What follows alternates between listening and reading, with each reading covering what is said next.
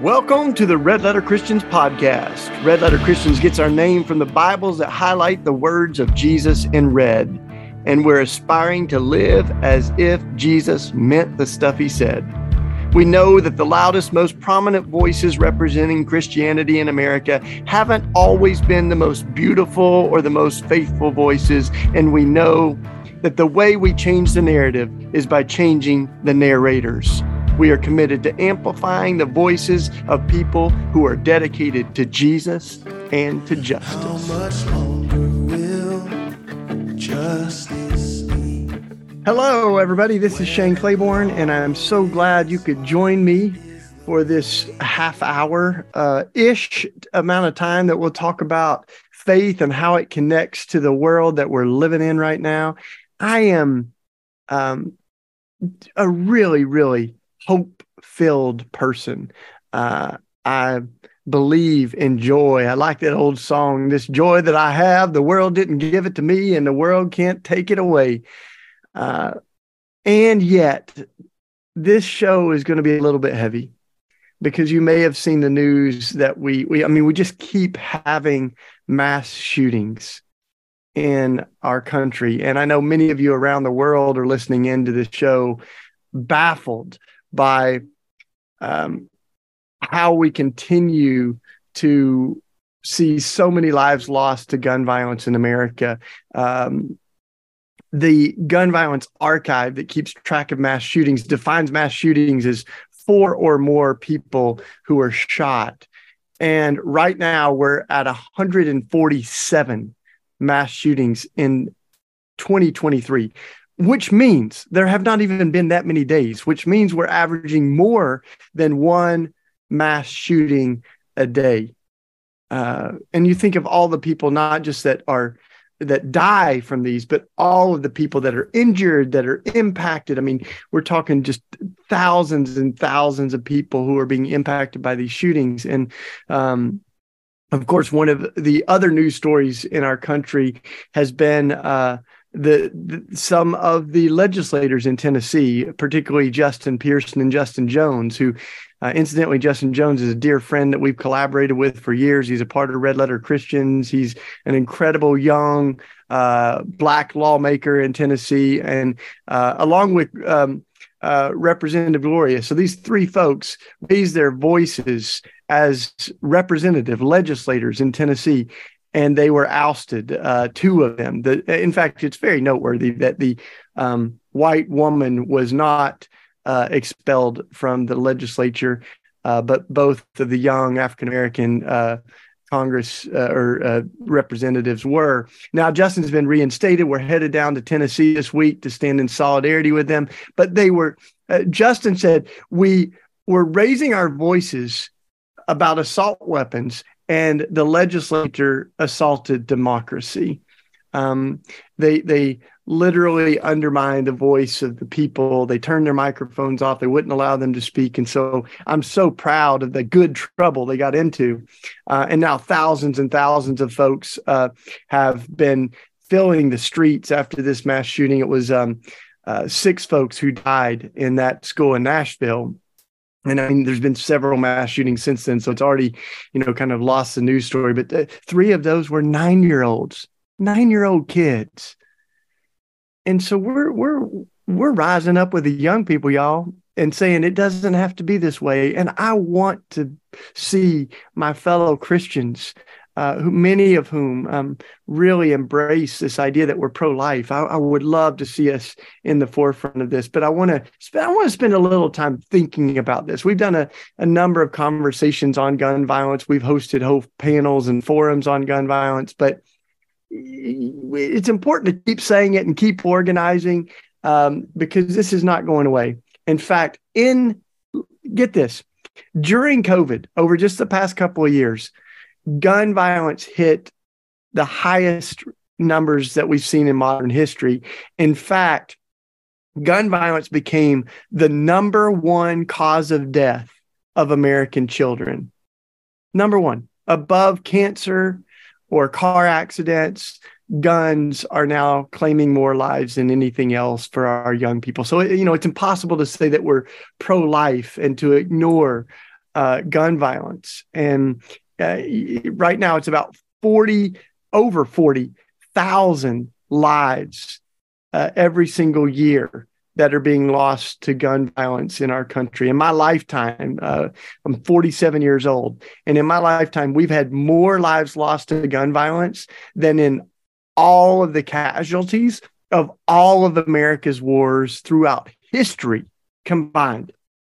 I mean, unbelievable. When we wrote the book Beating Guns, about gun violence and faith, just a few years ago, the statistic was 90 lives a day that are lost. In fact, we had to edit that and revise it to say 100. And now that number is 120 lives every single day that are lost to guns. Now, there's folks, especially people of faith, when you bring this up, folks go, well, this is not a gun problem.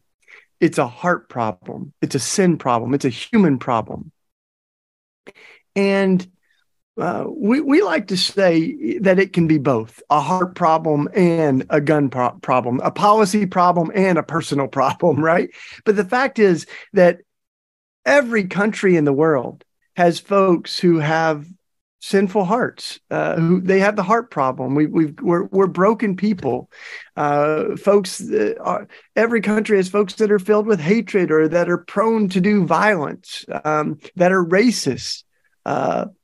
But what is unique about America and where we stand alone is our access to guns, and not just any guns, but weapons that can do so much destruction. It's not a coincidence that shooting in Nashville was by a young person who had acquired multiple assault rifles. And these are guns, these are weapons that are designed for one purpose, which is to kill as many people as possible, as quickly as possible.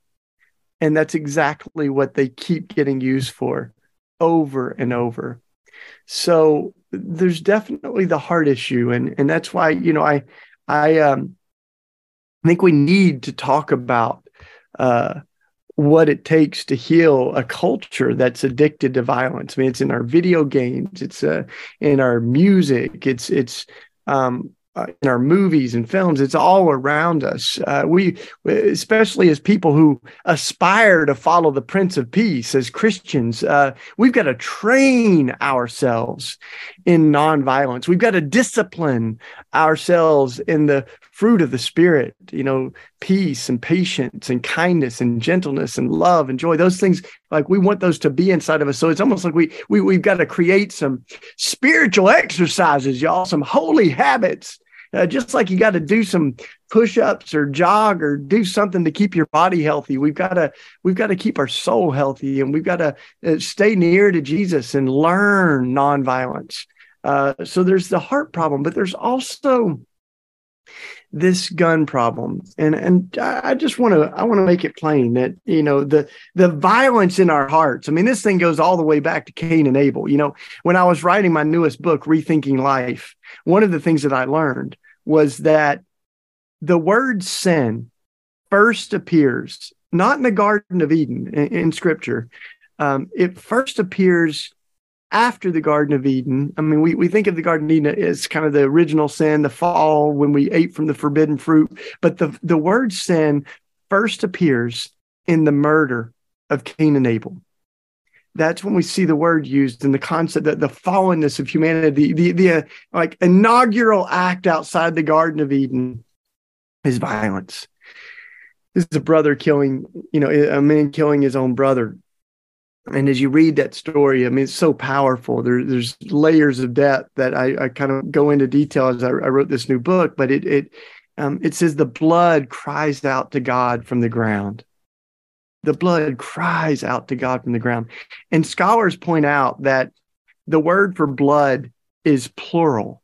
It's not just Abel's blood that cries out to God, but it's all the blood. It always cries out to God. And the verb tense is not past tense, that the blood cried out when Abel was killed, but it cries out. It continues to cry out. It's in the singular. So you think of all of the blood that's been shed over the centuries that blood cries out to God from the ground. And anytime we shed the blood of another person, it goes back to that inaugural sin of murder. And we see that, violence perpetuate and God grieving the human condition of our violence. But, so even if we got, this is why it's not just a gun problem. Like in the UK and many parts of the world, there's a knife problem. There's always a violence problem in our, in any society. But and there are folks that say, if we got rid of all the guns, people would still find ways to kill other folks. And they're exactly right. I mean, you can use a car as a weapon. We've seen it done recently by white supremacists in our country that drive cars into crowds, or in one of the bombing, the acts of terrorism in the U.S., a pressure cooker was used and turned into a bomb in the Boston Marathon, right? So, I mean, the devil is fruit, and we can find terrible ways to harm other people. But this is where the guns are so unique in our country, is that these things are designed to take lives. And when even, folks often talk about the Second Amendment, that we attribute, the right to bear arms to, but we're going to talk about that just a little bit. But even when the Second Amendment was written, the folks who were writing it wrote into the amendment that it should be well regulated. That's what the Second Amendment says, well regulated. And when they wrote the Second Amendment, guns fired 1 round a minute, maybe 2 rounds if you were quick. But now our guns fire over 100 rounds a minute. We had a shooting recently, just a block away from us, and it was an assault rifle. And the law enforcement folks told us that there were 40 rounds that were fired in just a matter of seconds, and 2 people lost their lives. So this isn't just like hypotheticals. This is real. I mean, one of the other ironies is here in Philadelphia, in my city, fireworks are illegal, right? Fireworks, because they're dangerous. And so you can have sparklers and stuff, but you can't have the big fireworks. They're technically illegal. People still have them. But anyway, there's regulations on fireworks, and you can get in really big trouble if you're, buying them or selling them. But the irony is, while fireworks are illegal, AR-15s are not. Assault rifles are still legal in our streets. In fact, my wife, who grew up in North Carolina, she has a knife, a hunting knife that she uses it for everything. So she's often got it in her pocket. But a police officer saw her and told her that her knife was illegal, that it's too big. So you can't have a knife more than 4 inches long, but you can have a gun that shoots 100 rounds a minute. So this is where we find ourselves. And just for folks, that are watching these mass shootings. So the Gun Violence Archive, again, is now saying that we've had, this is a record number. We're averaging more than 1 mass shooting with 4 or more people shot in one incident. More than 1 a day, so 147, and it'll be more probably, heaven forbid, but it'll probably be more by the time you're listening to this show, because it's every single day. But here's what's wild. Those mass shootings, some of them are dozens of people killed. We've got memorials on our wall here in Philly of the victims of gun violence and the mass shootings that we remember. But those mass shootings are less than 2%. Less than 2% of our overall gun deaths in America. So let that sink in. All of the other lives that, their names are not necessarily known. Their stories don't always make the news. Those 120 lives lost every day, with just a small percentage of those being mass shootings. So the mass shootings, they're horrific and they should make the news. But every one of those lives that's lost is a child of God. God knows their names. A person made in the image of God. What's also interesting is that even though right now, this is our statistic, we have more guns than people in America. More guns than people. We got 5 times more gun dealers than McDonald's restaurants. I mean, I'm throwing some stuff out there, but check it out for yourself. All of our facts we triple checked, and they're in our book, Beating Guns, and I write about a lot of them in my new book too, Rethinking Life. But 5 times more gun dealers than McDonald's restaurants in the United States.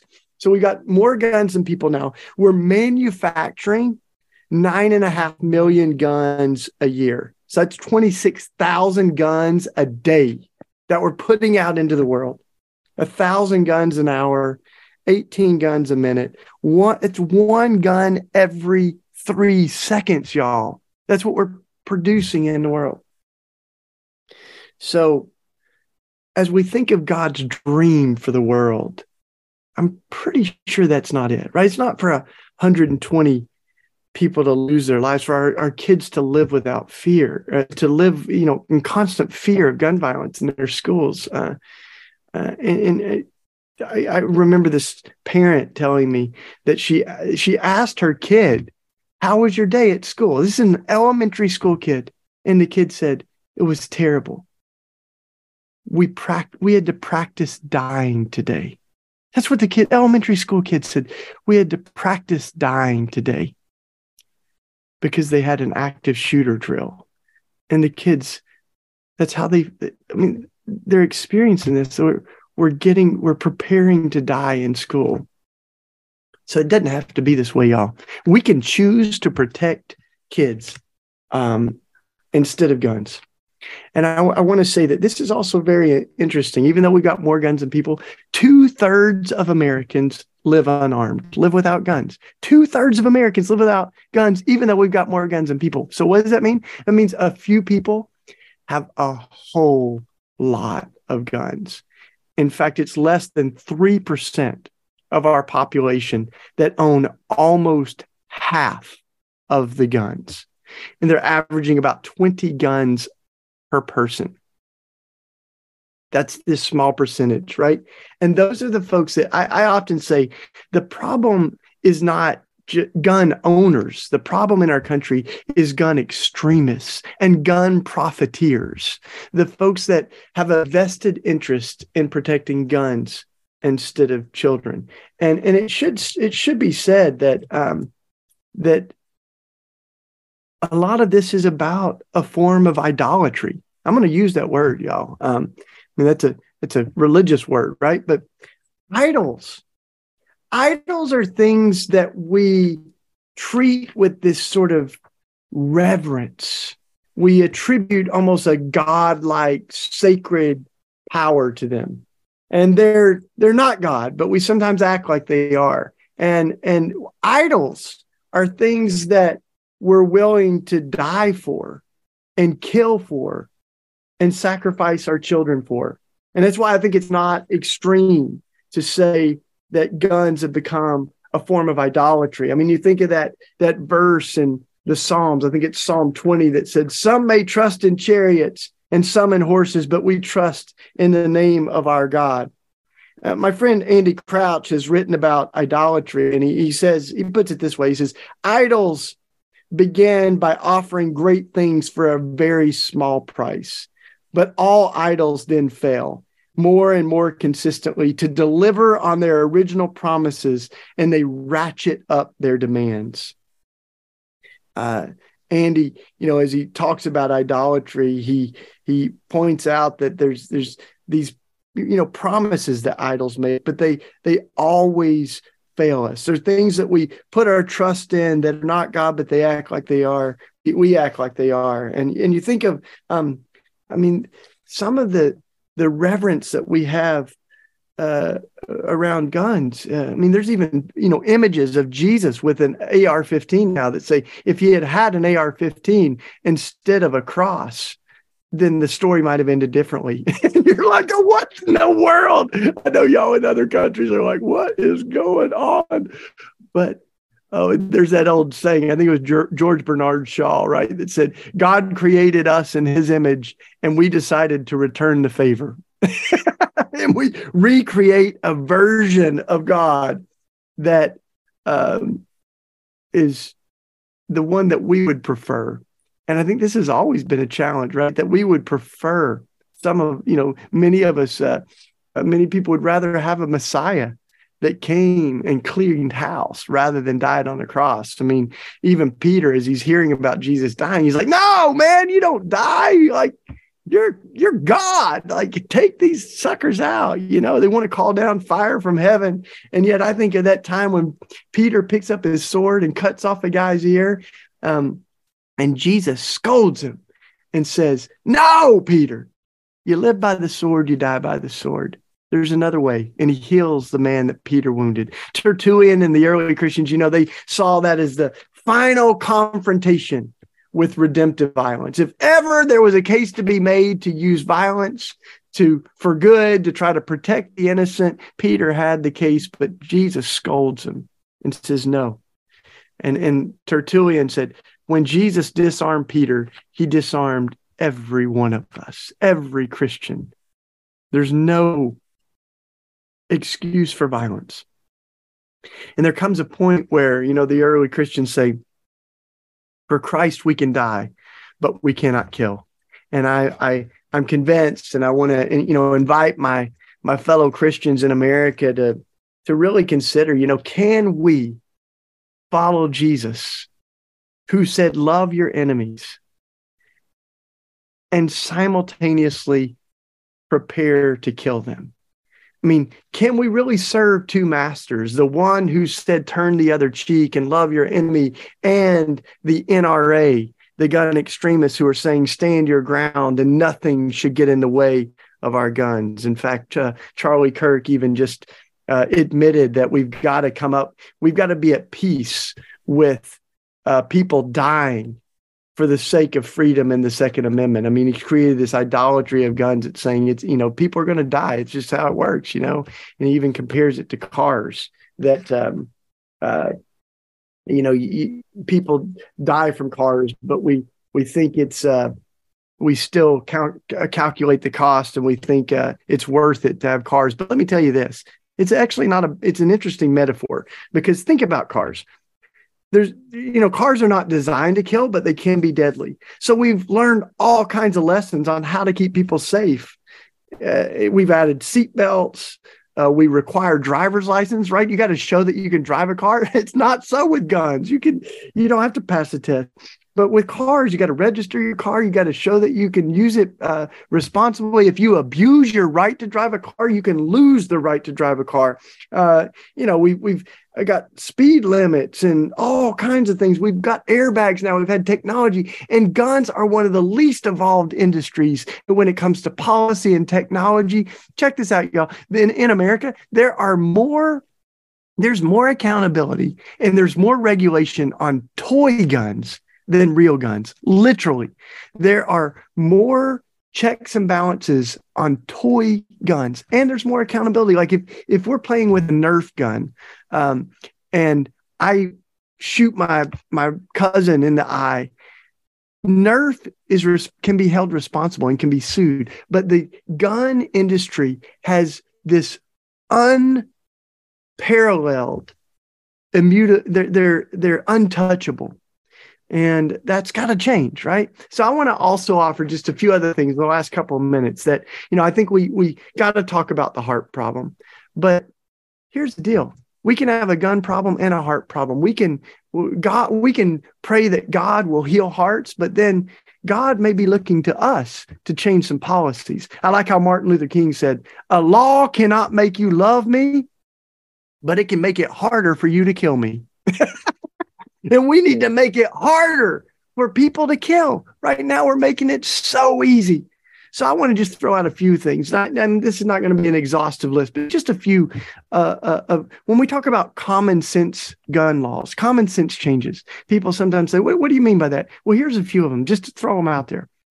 Maybe we could limit the number of handguns that one person can purchase. We often call these bills. There's one in Pennsylvania right now. One handgun a month. It would allow one person to purchase 12 handguns in a year. I know people in other countries are going, what in the world? But even a sensible law that would limit, who needs more than 12 handguns, pistols in a year? Someone who's not making the world safer and is probably making a lot of money off of guns, right? So, we know that 18 to 20-year-olds are responsible for a disproportionate amount of gun violence. So maybe we raise the age limit, right? To 21. I mean, there are many states where you can't even rent a car or buy a beer, but you can get an AR-15 or you can get a handgun. Domestic abusers should not have access to guns. We know someone that's been convicted of hurting their own family members is likely to do to escalate that violence in homicide, or to even do that domestic homicide in their own family. So that's why we need the background checks and, limiting the capacity guns can shoot without reloading. As a lot of folks say 10, my hunting friends say you don't need 10 rounds to shoot a deer. So let's keep thinking, y'all. We need some policy changes, and we need followers of Jesus who love the Prince of Peace to be pro-life and to advocate for life, to choose to protect our kids rather than our guns. Thanks for listening, y'all. I'll talk to you next week. We hope you've enjoyed this episode of the Red Letter Christians podcast. Too often, Christians have used our faith as a ticket into heaven and a license to ignore the world we live in. But at Red Letter Christians, we believe our faith is not just about going to heaven when we die, but also about bringing heaven to earth while we live. For more information on Red Letter Christians and upcoming events, additional resources, you can go to the show notes or our website, redletterchristians.org. You can also support Red Letter Christians by giving a one-time donation or becoming a monthly sustainer. Just go to our website and click the red donate button. Thank you for being a part of this conversation and for being a part of this movement.